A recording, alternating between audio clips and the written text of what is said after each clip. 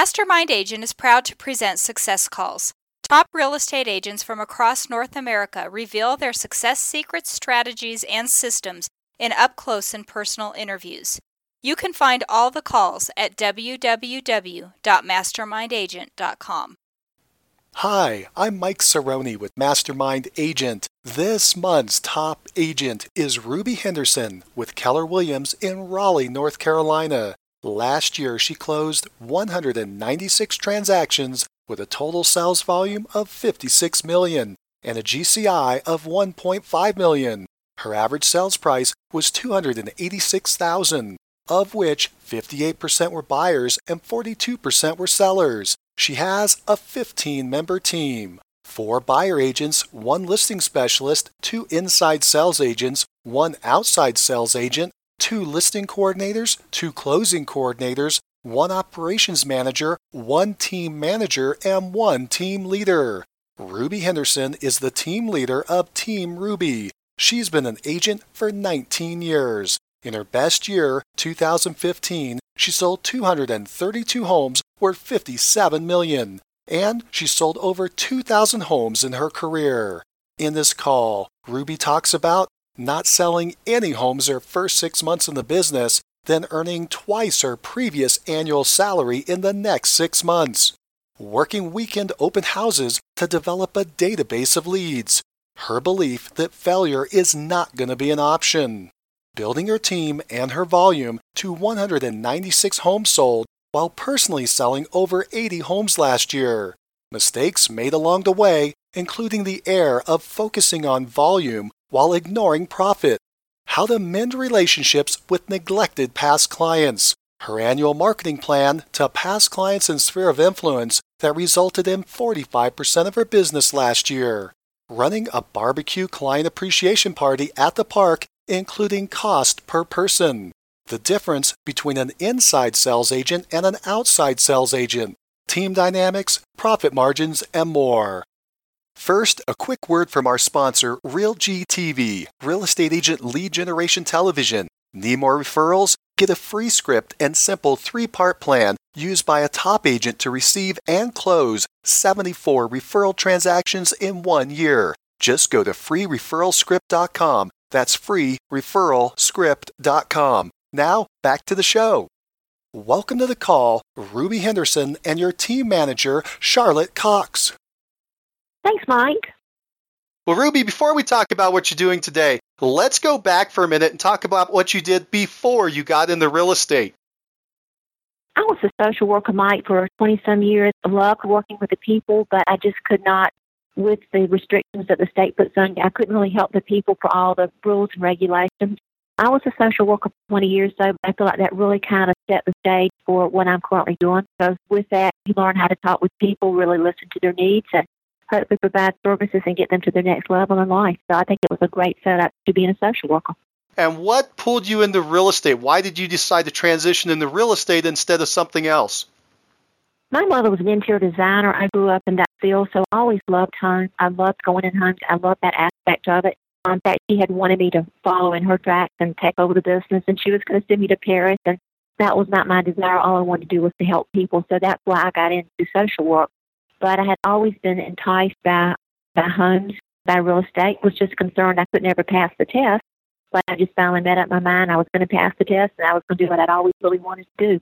And I had little sales jobs in between as well while I was a social worker, so I did enjoy promoting things that I really believed in because I didn't consider it as sales. I considered it as something that's just helping people and let them know something that I had that could benefit them. So that, in fact, I guess turned out to be sales. So the combination of wanting to help people, enjoying homes, and, of course, the whole aspect of sales, I was intrigued by it. Let's go back to the very beginning. That first year, did you have a fast start or a slow start? I had a pretty quick start, Mike, because I'm a workaholic. And like I say, I passed the test, and I gave my resignation. I left the state on a Friday, started real estate the following Monday with no break, but I couldn't wait to get started. And I didn't have time to linger around and build a business. So I had to hit the ground running, and that's exactly what I did. I just started doing everything. Back then when I started, which was 19 years ago, there was no real guidelines for how to do it. It was just they set me in a cubicle, gave me a phone book, and said start cold calling, which I never did in my life and wasn't going to. So I had to figure out ways to go out and get in front of people, which is what I did, which I think was a great benefit because that's exactly the basics of what all the trainers teach you to go back and do now. But that was the only way I had of getting leads because there was no such thing as internet leads. So I think that was definitely a benefit. So we've got people that are listening and they're just getting started, and they'd be curious to know, what did you do that first year? You said you were getting in front of people and you weren't making cold calls. So what were you doing? I was doing open houses. That was before they had all the internet information that they had now. So I was doing open houses. I did open houses in one of the big new home construction site developments in our area. I did them every single Sunday for 2 years. Never sold one of those houses, but I created a pretty huge database doing that. And then when I started getting listings, I was going door to door in the neighborhood, just introducing people to my listings and to me. So I was doing the things that they're teaching now that you're supposed to do that everybody back there told me I was crazy to do. So that's how I started. I didn't have any other way of getting in front of people because I didn't have a huge database. Very good. And do you recall how many homes you sold that first year? No, but I know my first 6 months I didn't sell anything. And then the second 6 months, I pretty much doubled my income from 20 years as a social worker. But I don't recall the number. I think there was 500 agents in our company at that time. It was Coldwell Banker, and there were 500 agents in our company, and I was their Achievement Award winner, meaning I increased my business more than any other agent in a year's time that was in the company. So like I say, I didn't have time to waste. The first 6 months when things weren't quite working out as far as income-wise, you had no income the first 6 months, how did you push through? Well, I was one of the fortunate ones because I did have income. I was out. I didn't work my full retirement, but I did have some slight retirement coming in, and the rest was just I was hitting the payment. I came into it with the mindset there was no going back. I would, if I had to go to Hardee's or whatever, I would, but I wouldn't turn it around. So I came in with that mindset that failure wasn't going to be an option. It wasn't, and I did fine. Well, let's move forward. You said you've been in the business for 19 years now. How many homes did you sell last year, and what was the sales volume?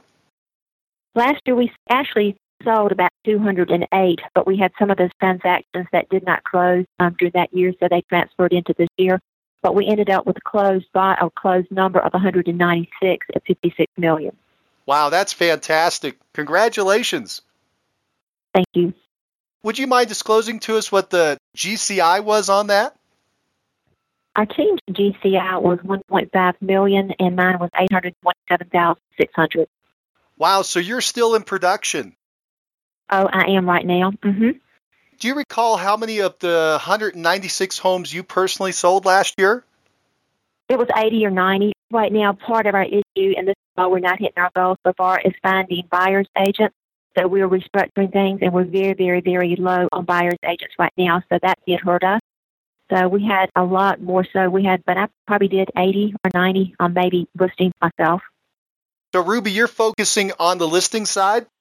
The only thing I do, Mike, is I do listings. I do have one listing specialist that does the FSBOs and expired, but I just do the listings that the people who are like past database or people who call me, those kinds of things. But the FSBOs and expires, I have a listing specialist that does those. Very good. And we're going to come back to that to finish up some of these basic stats at a big picture. Your best year, I think, was a different year. How many homes did you sell in your best year? What year was it? And what was your sales volume? That was 2015. I think we sold 232. That's when I had 8 buyer's agents, which we normally like to run about 6 or 7. We're down right now to about 3 or 4. We're currently hiring others right now as we speak. But that was when I had 8 buyer's agents. We did 232 transactions, and our volume was $57 million, a little over $57 million. And do you recall, for the last item, how many homes have you sold in your career? Oh, gosh, over 2,000. That is fantastic. Well, let's do this. Let's let everybody know where you are. Could you please tell us, where is Raleigh, North Carolina? Raleigh is in the central Piedmont of North Carolina. Raleigh is the capital city, and it's a population of around 1.2 million. We're probably about 20 minutes away from the Research Triangle Park. Could you describe your current real estate market? Our average sales price the last time we looked for resale was around $245,000. Average new construction is around $365,000. And when I looked, this was maybe a month or so ago, the year-to-date closed sales were up about 8%. The average sales price was up about 8%, and the average days on market was around 35. Ours right now are around 18, which is my team, are around 18, but the average for our area is around 35 days but we have a tremendous shortage of inventory, and that's kind of been an issue for our buyer's agents. I've got my buyer's agents are sitting around with clients in hand ready to put offers on houses, and there's no inventory to sell them at certain price points. That's a common problem happening all over the nation, and I'll be interested to find out what you're doing to bring in more listings. Let's talk big picture a couple more minutes. What are the top 3 ways that you're generating leads into your business? I was surprised to see that a lot of it, I forgot what the percentages are, about 45% of our business comes from past clients, because we really have all these big plans, Mike, doing more with our past clients. But the little bit that we do, which is very little bit, we are trying to improve on that and staying in touch with our database. But about 45% of our business, when we go back and look, does come from our past clients. And good Lord, why they even call me, I don't know. Some of them I hadn't been in touch with for quite a while. But once we really get that system more finalized as far as how we do follow up, I think that will be double that. But we do stay in touch as much as we can with our past clients. We do get-togethers every now and then. We do anniversary cards. We do those things. But we've got a lot of room for improvement in that division. So that is probably our main source of where we do business. The next, I think, is generated by the internet, maybe about 35%, something in that range. And that has to do a combination of Realtor.com, Zillow, and our own personal website, which is FindRaleighRealEstate.com. Let's go ahead and dive right into some of these areas. So first, what I'd like to do is actually talk about your past clients and sphere of influence, since that's your biggest source of leads. Let's break that out a little bit. You said 45% of your business is coming from it. Do you know how big your database is of past clients and sphere of influence?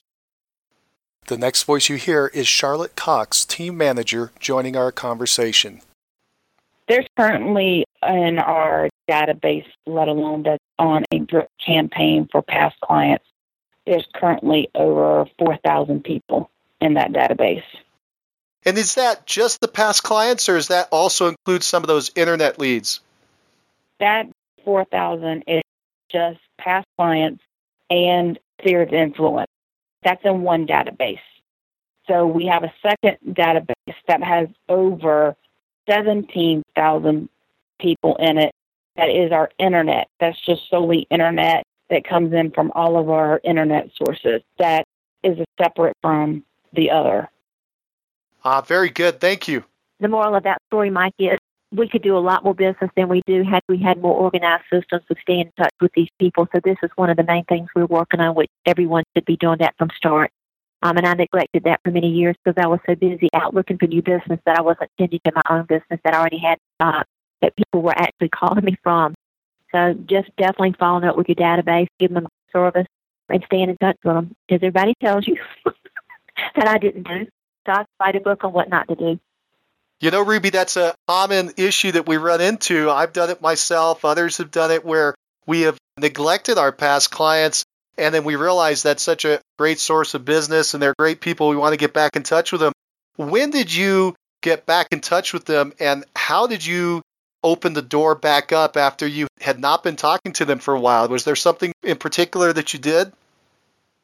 No, I just started calling people that we just recently had transactions with, thanking them for the business. We started sending them anniversary cards. I think last summer we started actually having team events for them, like cookouts.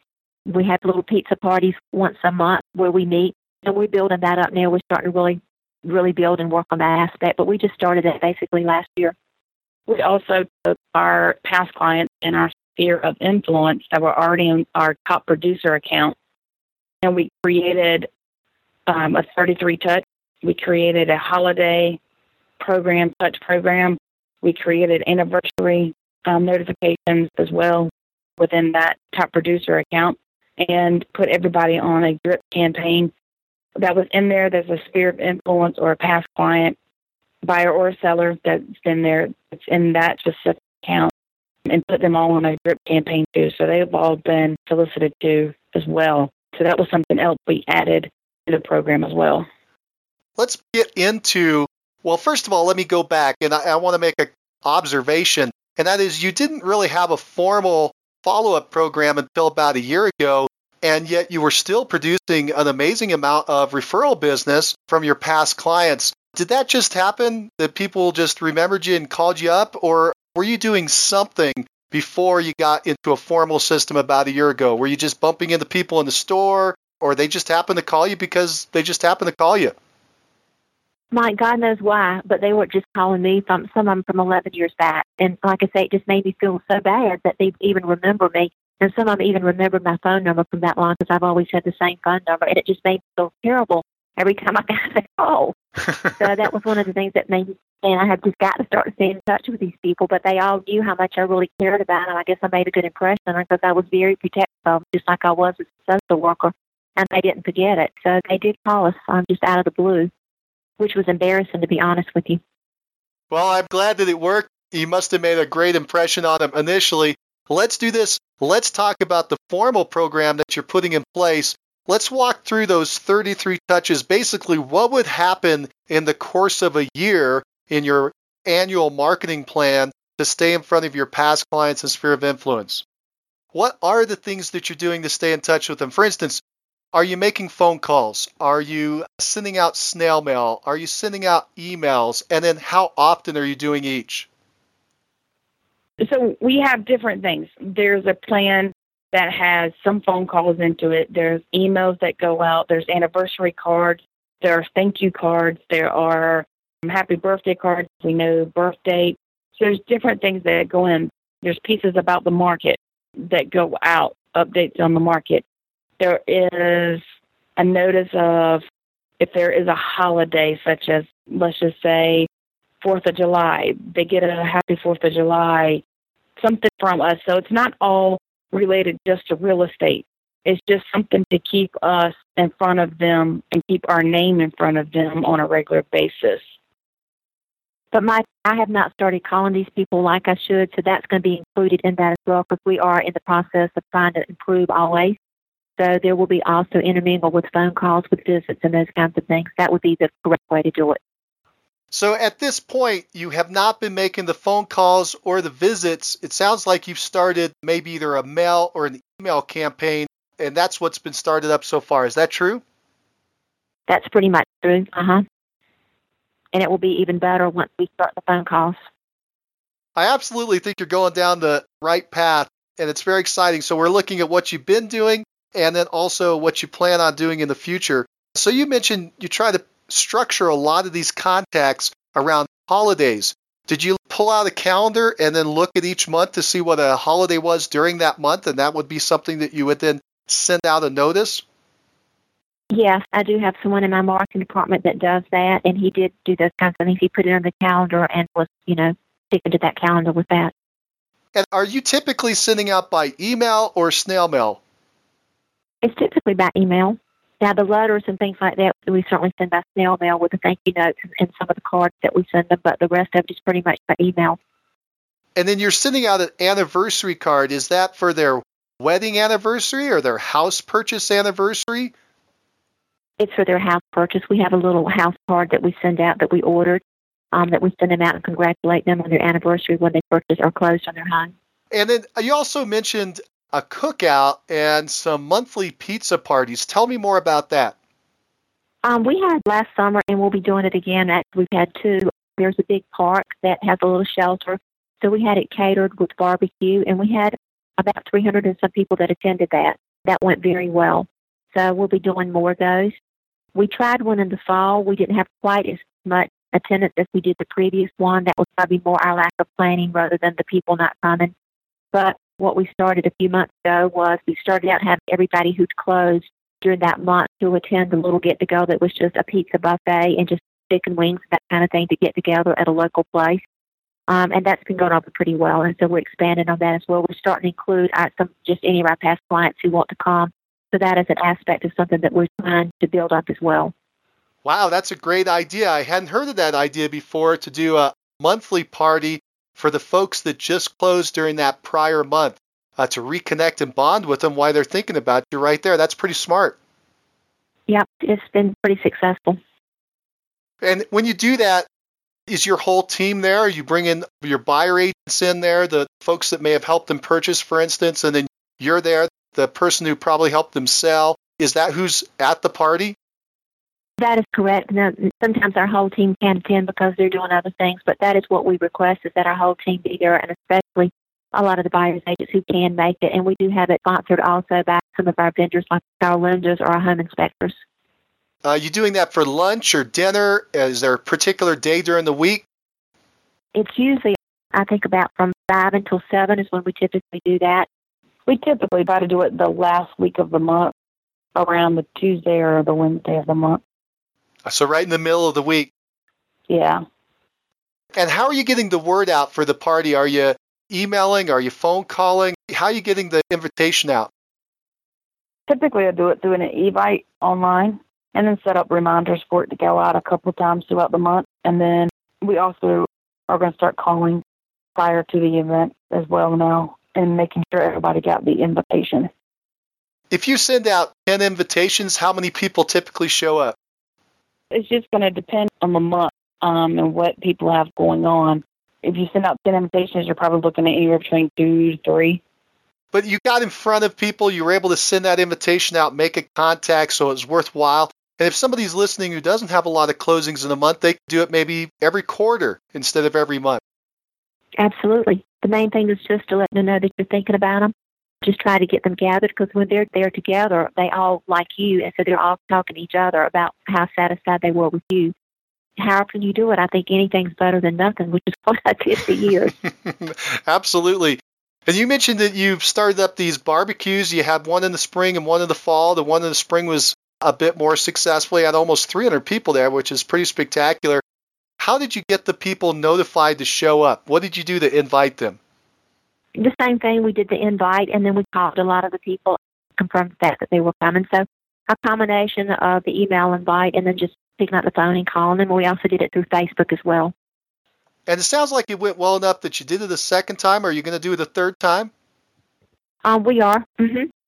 And you'll use the same format, a park and a barbecue? We'll probably do that. The second one we had was not a barbecue. It was like pies. I think it was around Thanksgiving, and we gave away pies, and we bought various things that we bought. So it wasn't the barbecue, and it wasn't at the park. But the barbecue and the park with the train rides and everything for the children really was more successful. I think we'll probably go that route again. The main thing is just to get them together, let them know that you appreciate them, and just serve food. Because you serve food, they have a tendency to come.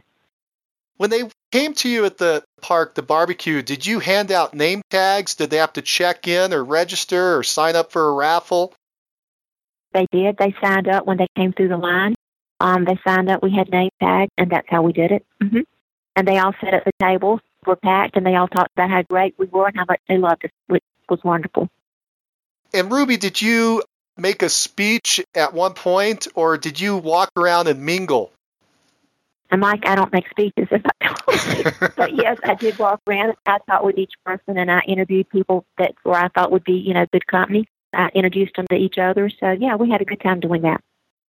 If somebody was listening and they were thinking about putting together a big past client appreciation party, say a barbecue in a park, what advice would you give them? Wow, that's a loaded question there, because there's so much that you can do on preparing for that. I would say is they need to figure out who their true sphere of influences are, whether it's past clients, friends, family members, and start with that list, and then pull together who, their clients from there, and then decide how many people they have that they want to invite. And once they have that number, then decide the venue. And then that's where you're going to have determined the biggest obstacle is going to be is to the venue. It's going to have to hold enough people for you. So that's the biggest thing, is start early.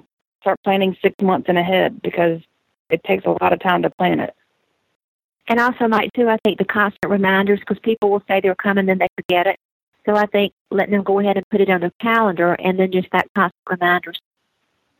You mentioned something interesting. It sounds like you did not invite all 4,000 people in your database. You reduced the invitation list down to a smaller number. Is that true?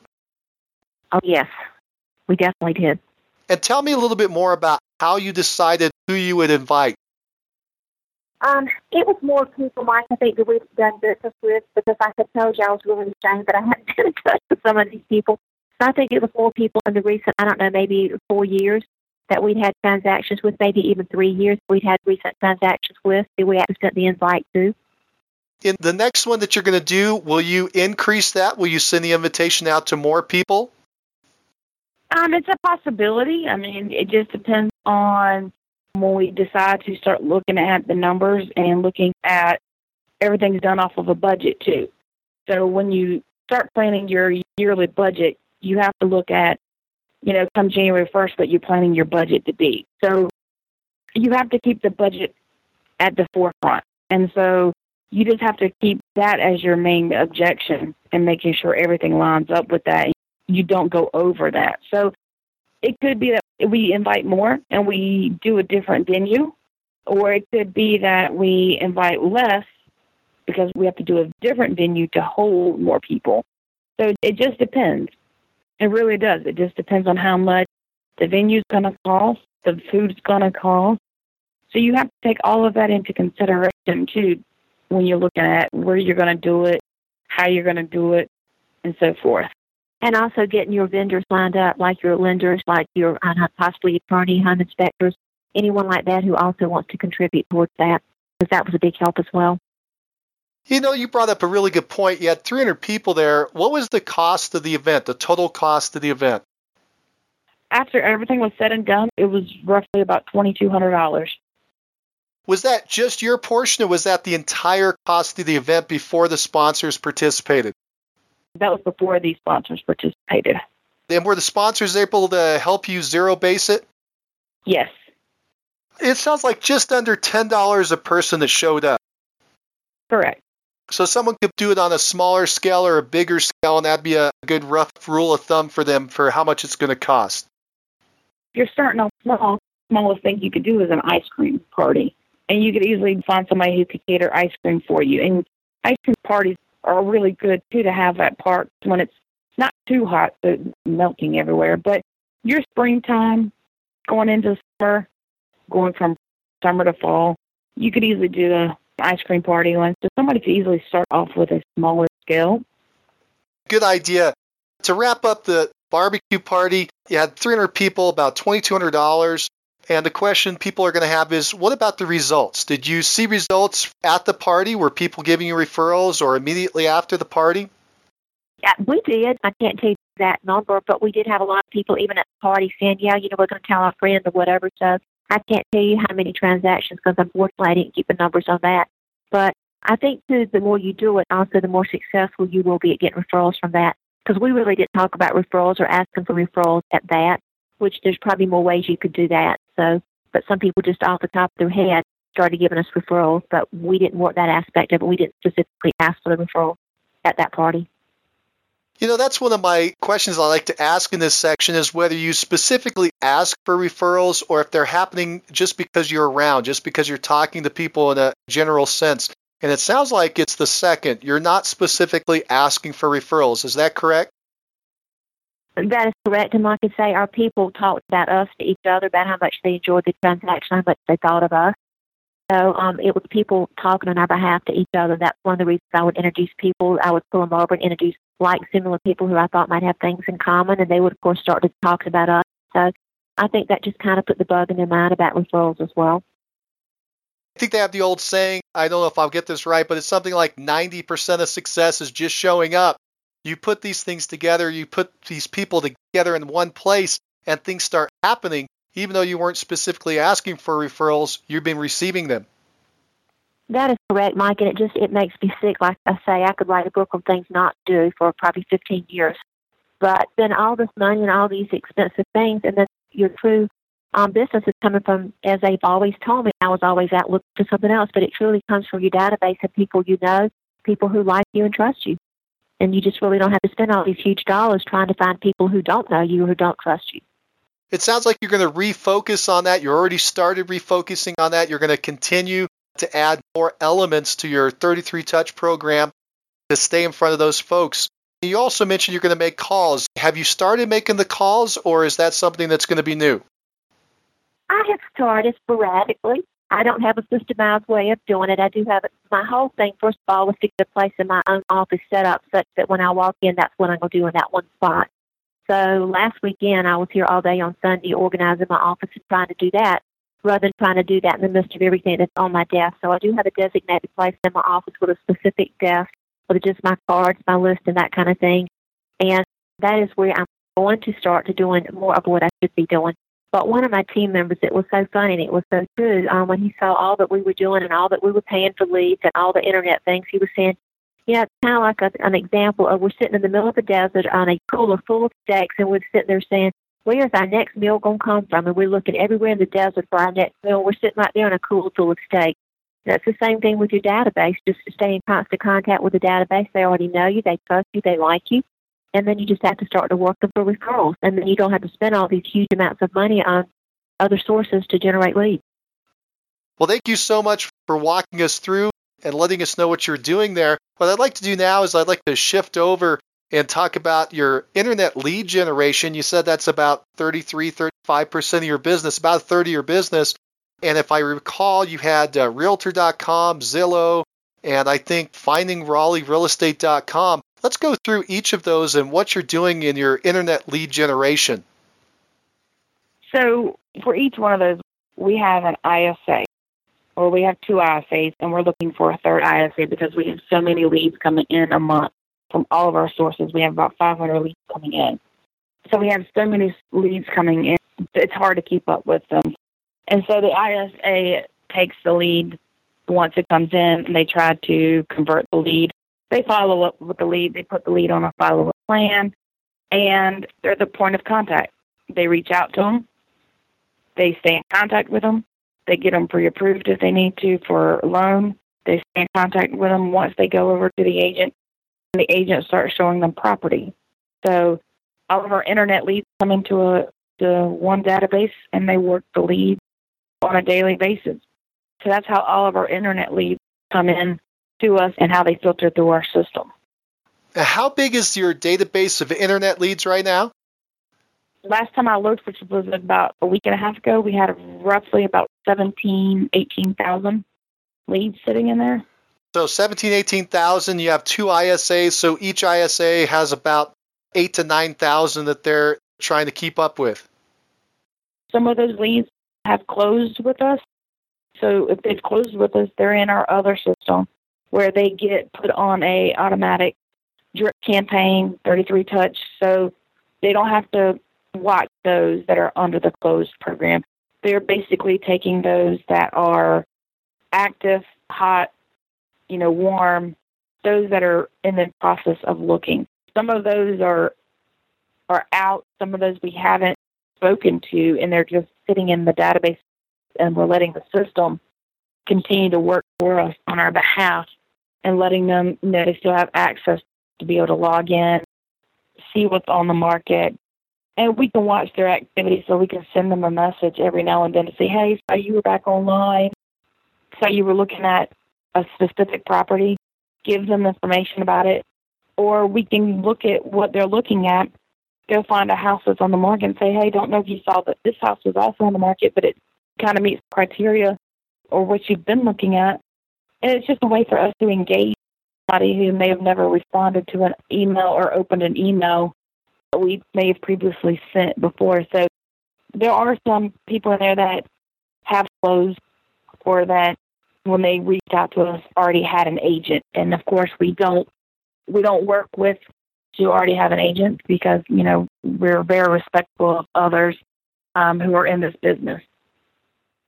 I'm just looking at the numbers here real quick. I'm not sure if I got this right, but I think you had about a third, about 35% or so of your business last year came from internet leads, so about 65 closings or so, and you got 18,000 in the database. You're following up with them. It looks to me, if I'm doing things right, that about 1/3% is converting or converted last year.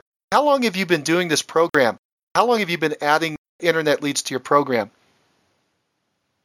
I would say I've only been with Ruby a little over a year and a half, and we've really just started cracking down, I guess you could say, for probably the past year on making sure that we really are sticking to a follow-up program.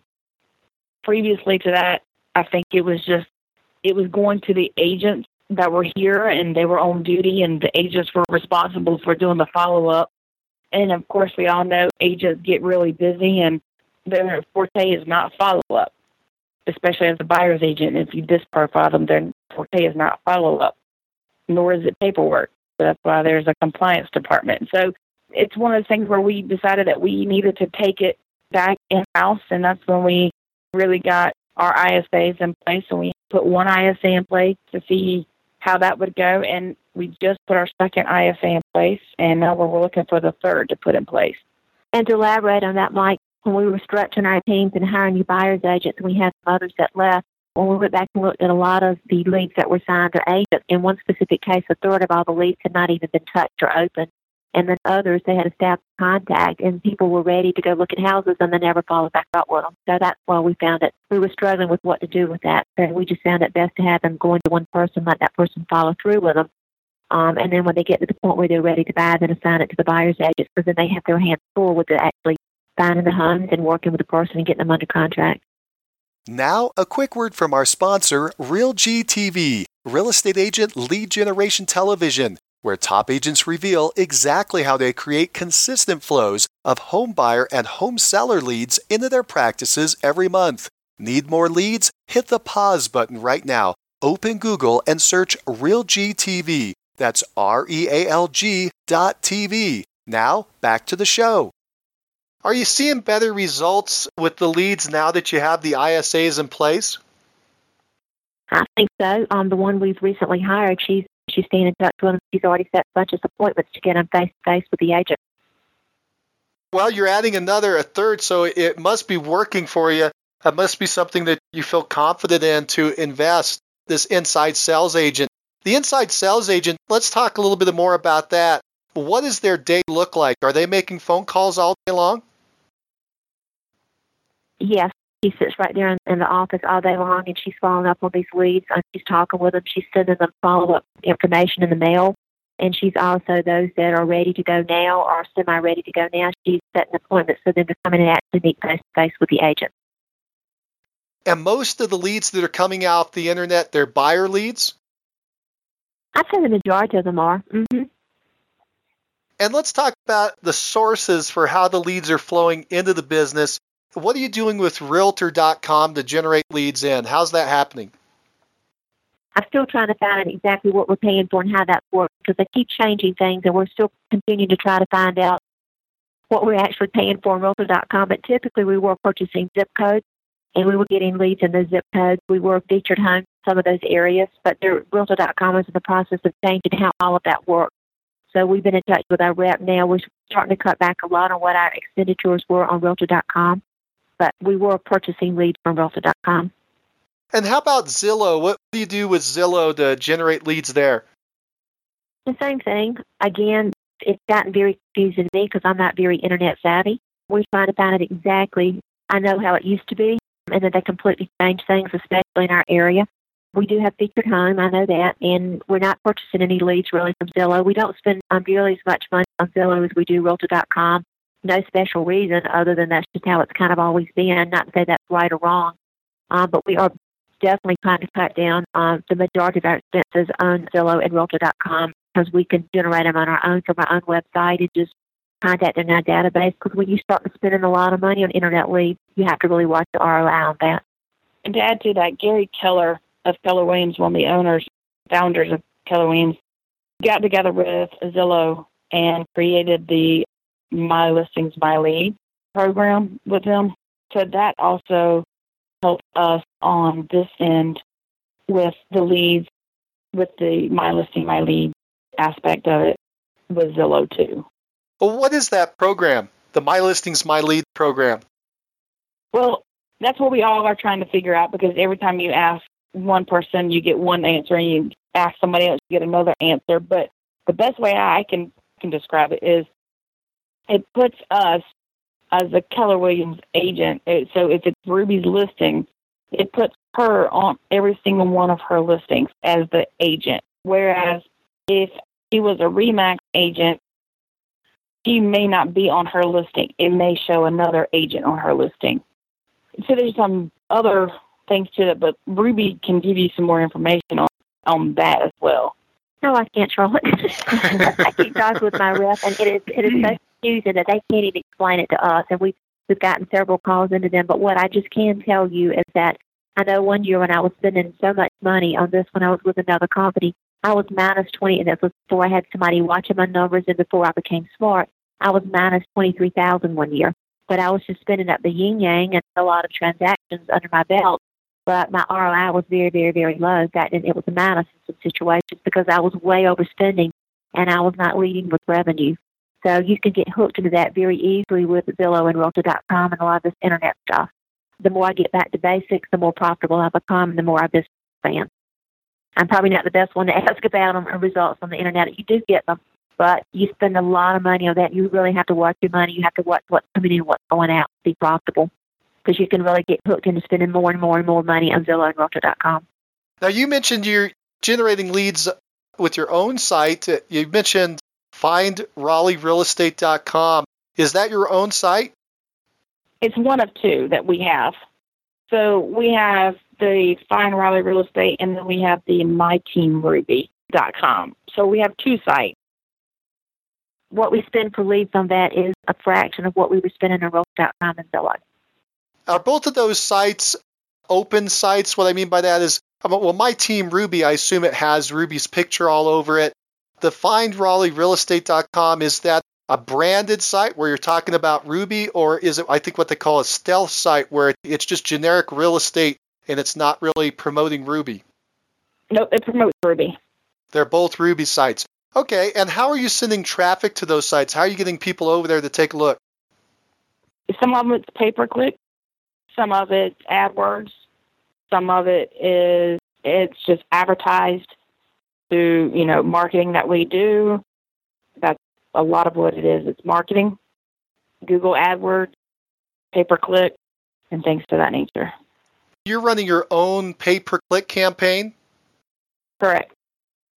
Do you have any advice for somebody who wants to run a pay-per-click campaign, or any mistakes that you've made that you'd want them to avoid, or any recommendations for how they can improve? Hire a professional. Hire the professional. Don't try to hire a little person who does it on the side. Go for the professionals, because that's where you're going to get the most accuracy from, because there are a lot of people who do things like designing and coding and stuff like that on the side because they know how to do it. That's fine, and that's dandy. But in our business, you truly need to understand it, in our business, in the real estate industry, because that's how you are able to grow your business, especially if you've never been in the business or if you're new to an area. That's how it's going to help you grow. So that would be my suggestion. And did you hire someone there local? Did you hire a national company? Who'd you hire? We do have a local company, and then we have another national company too. Oh, would you mind telling us who they are? We have Techno Marketing, that's here locally, and then we have another company, Rigpa. They're national. On all the internet marketing that you're doing, have you run numbers to figure out what your percentage of leads are that turn into sales? I did that about 6 months ago. I have not done it for the past 6 months just because we've had a lot of things come up and we've had some changes.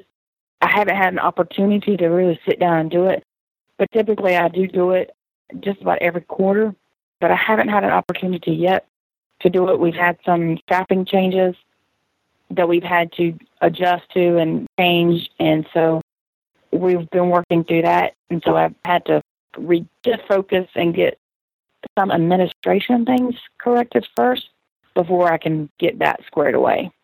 And do you recall what the number was 6 months ago? I do not off the top of my head, and I don't have my file sitting in front of me. Was that 2%, wasn't it, Charlotte? Yeah, it was about... It's probably not as high as it should be. It seems like our internet lead conversion was about 2%, which is not as high as it should be. Yeah, and I think, Ruby, you're right, because I think when we were discussing it, we were trying to look at getting it up closer to 5%. Yeah, but you really have to watch what you're spending. I can't stress that enough, Mike, because stupid me, I was just spending and spending and spending and no idea or anything. I wasn't tracking my numbers. At one point, we were spending something like, it seems like it was like $91 a lead for Zillow based on what we were spending versus conversion, $58 a lead on Realtor.com versus $9 a lead from our website. So you really have to know those numbers. Those are pretty dramatic differences. It sounds like you were doing dramatically different and dramatically better on your own website. I assumed you started to shift a lot of money over there. That's what we're trying to do. Like I say, we're certainly by no means where we need to be. We're still in the process of growing and changing and looking at things. The main thing, though, for me was just be aware of what you're doing. Before, I was never aware of it. I didn't treat it like a business. I know that when I came to Keller Williams, when I was with the other companies, it was just go talk to as many people as you can and sell as many houses as you can. However, when I came to Keller Williams, the first thing they do is they teach you that you are a business person who operates a real estate business. So you start to think in terms of a business person. You know, what would you should spend, what your categories, what your margin should be, and it makes you really focused on that. And once you do that, then you start to think other things about your business. So that was a big, huge realization for me. And great advice as well. And again, thank you so much for being so open and honest about your situation. Definitely what people need to hear. You need to assess where you're at and then make adjustments. Ruby, would you mind letting us know, have you taken the DISC personality test? I think I did a long time ago. I hate those things because they're so hard for me to figure out who I am, and I think I'm all over the board.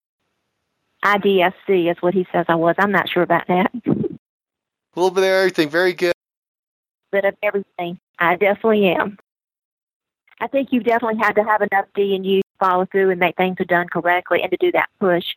But you also have to be open and you have to be engaging, and people have to be able to connect with you as well. So you certainly cannot be all D or all I or all C.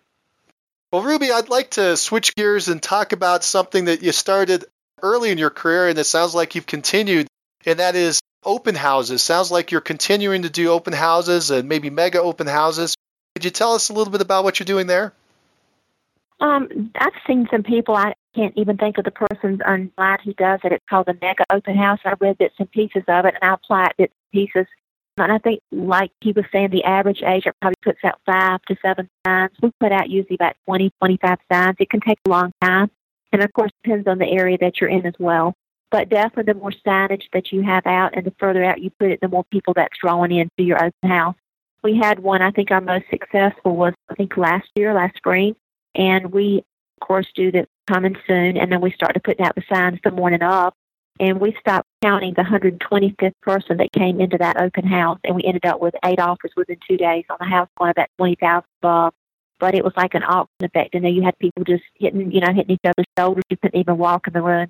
We normally, in a very good area, would decide we usually get about 60 or 65 people who come through. Does that mean that you're doing these every weekend? I try to. Right now, we're short on buyer's agents to host them. And I would love to. I would love to do that. However, again, I'm having issues right now with finding the staff to host them. We are, in some cases, pulling other Keller Williams agents who are not on our team to host them, to give them the opportunity to get in business as well. But I would like to be doing them every weekend. But right now, we're not. But I would love to. As we hire more agents, which we're hiring right now, we are going to be planning to doing this every weekend that is possible to do them. Yeah, you mentioned that you're getting a lot of traction, a lot of people through. Are you doing anything other than the signage to draw people into those mega opens? You should. You should go door to door, starting probably on a Saturday, inviting people to it.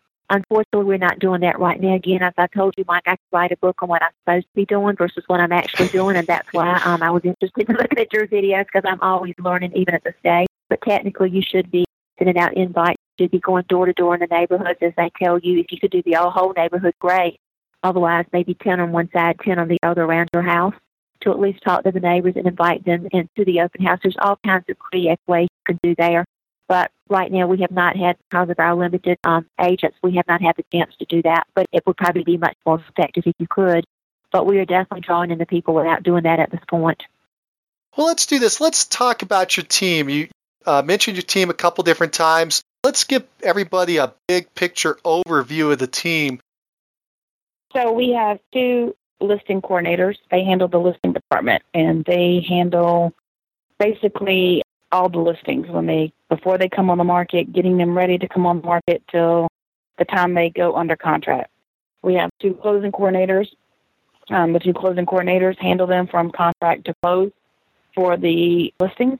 And then the 2 closing coordinators handle all of our buyers as well for all the buyers that are under contract.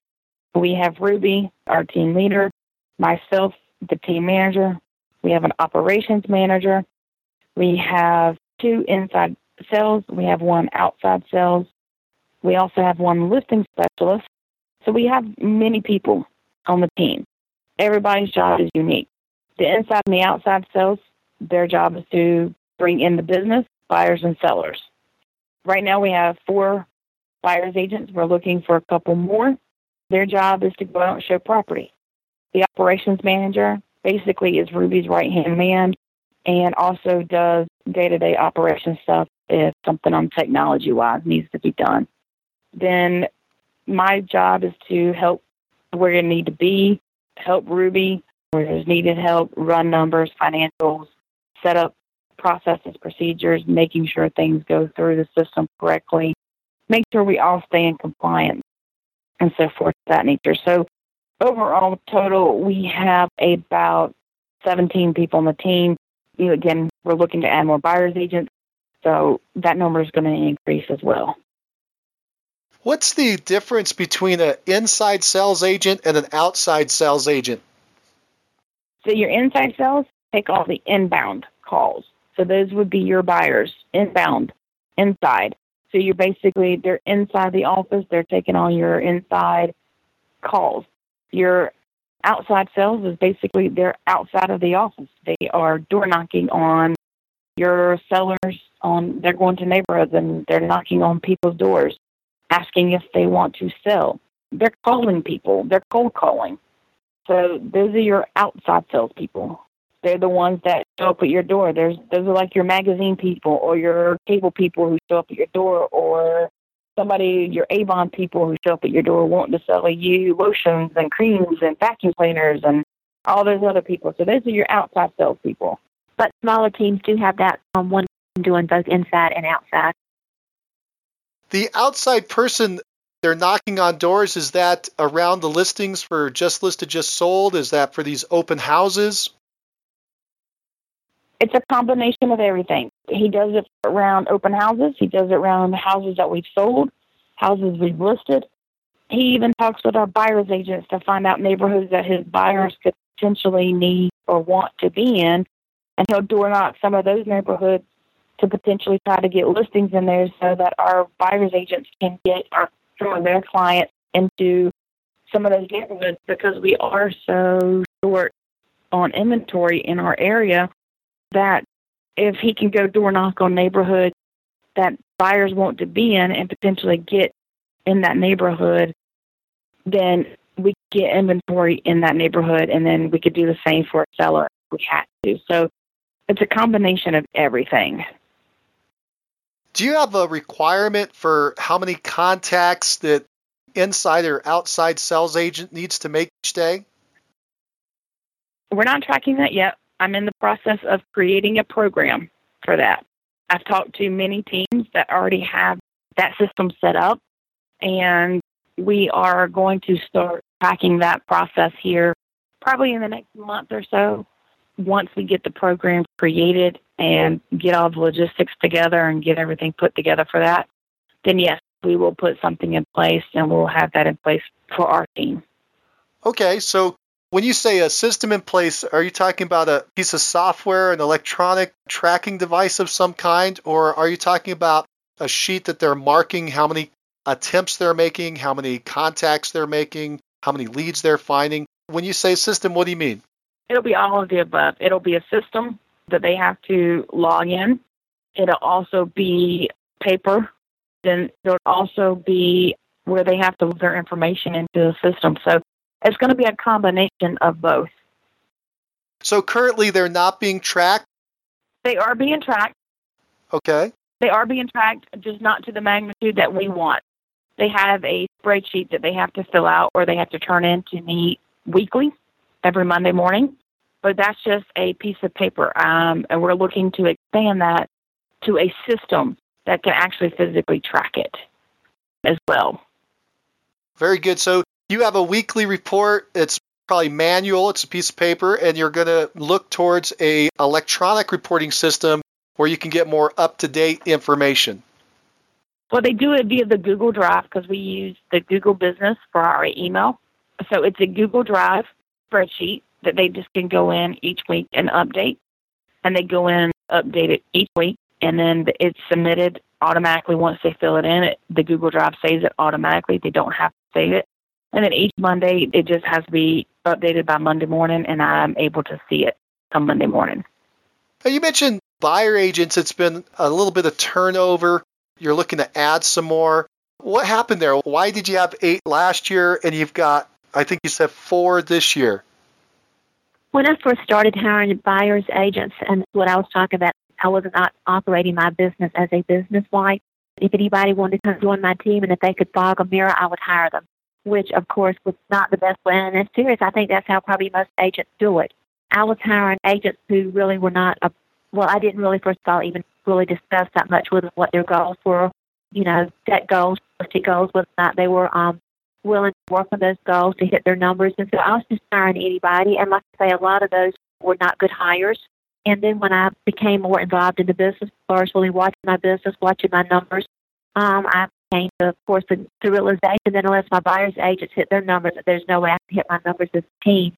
And so then I started being very careful about the agents that I'm hiring. We have a lot of agents who want to join the team, but now we have a whole series that we put them through as far as the disc.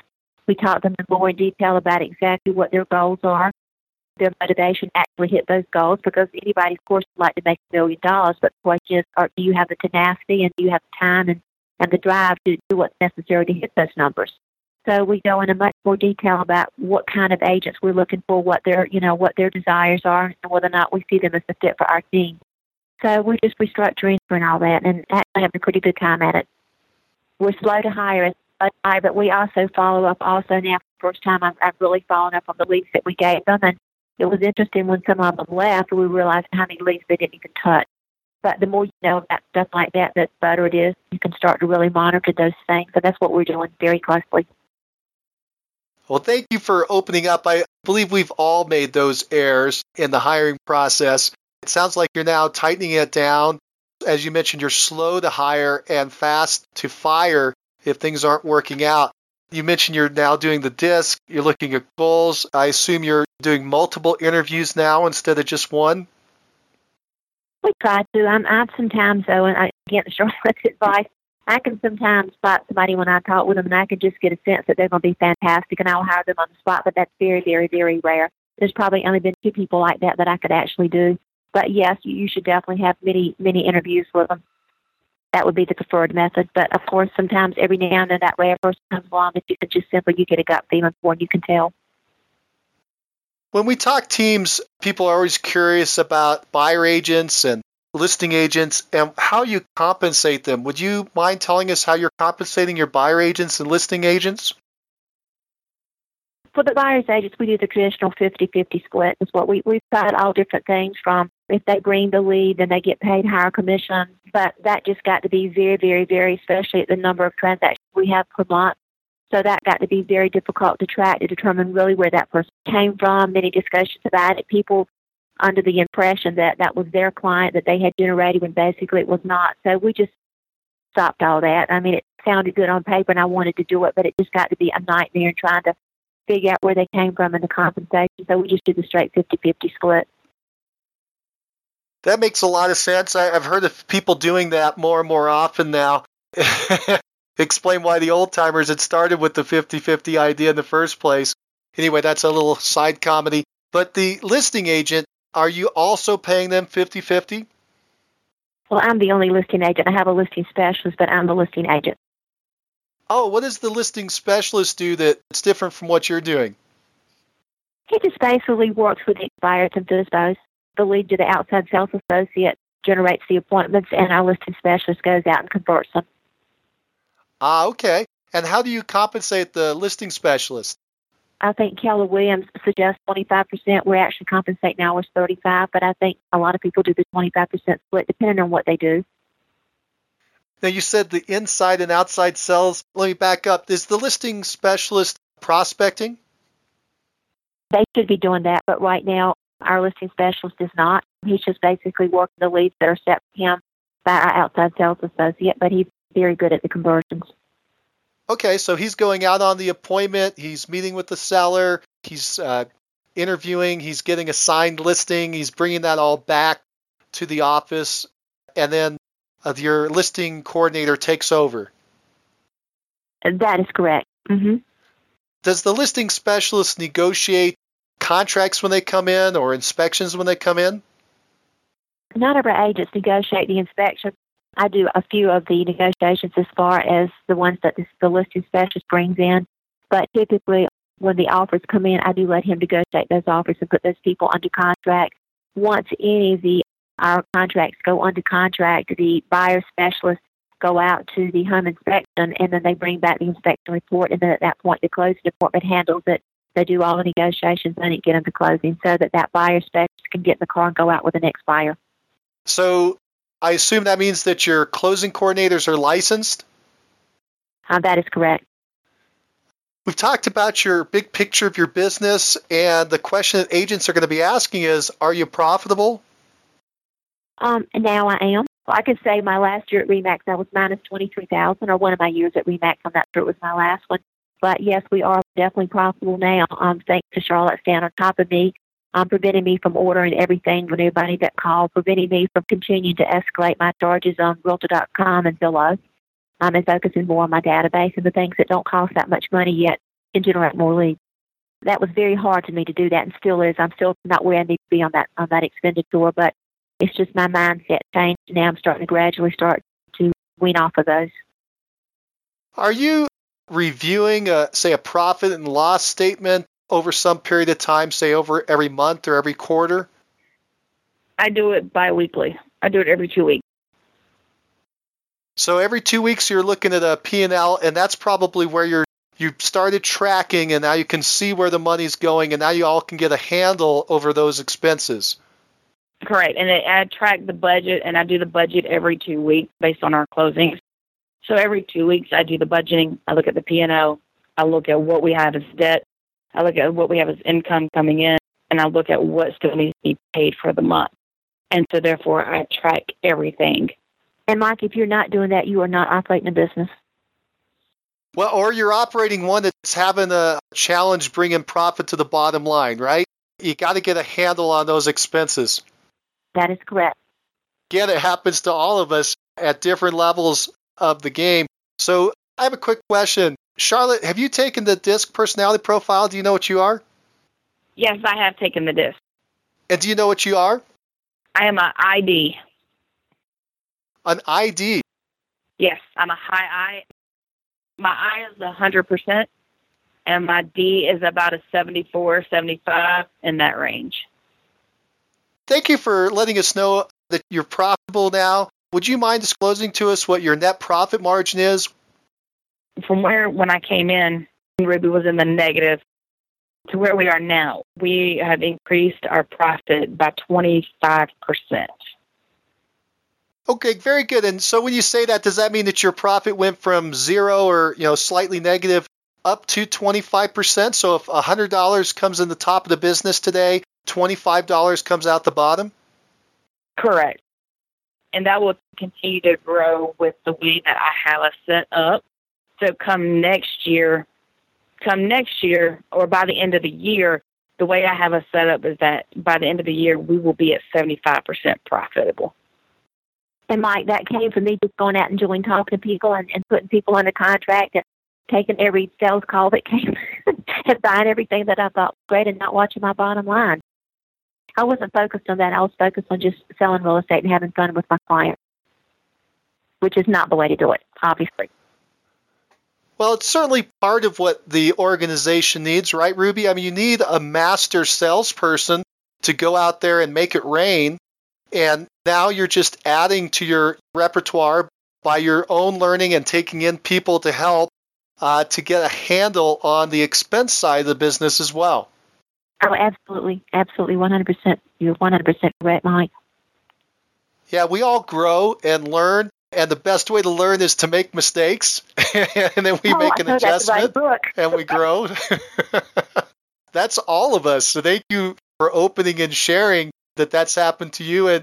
And impressively, you're making the adjustments to get things back in line. And you're taking some major expansion. You're growing this team and you're taking those risks. Very admirable. Thank you so much for sharing. Ruby, what drives you?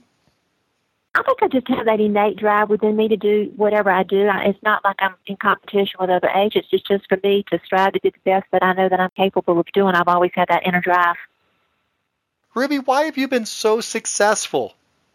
Mike, I'm just telling you feedback that I'm getting from my clients. As you can tell, I have a lot of energy and I have a lot of passion for what I do, whether it's finding homes for dogs, which I do a lot of, to selling real estate. But I think I'm just very passionate about what I do. And when I talk with my clients, they feel that energy. They feel that true desire to truly help them. And they feel my confidence in the fact that I can get the job done. And I think that's one of the reasons I get hired.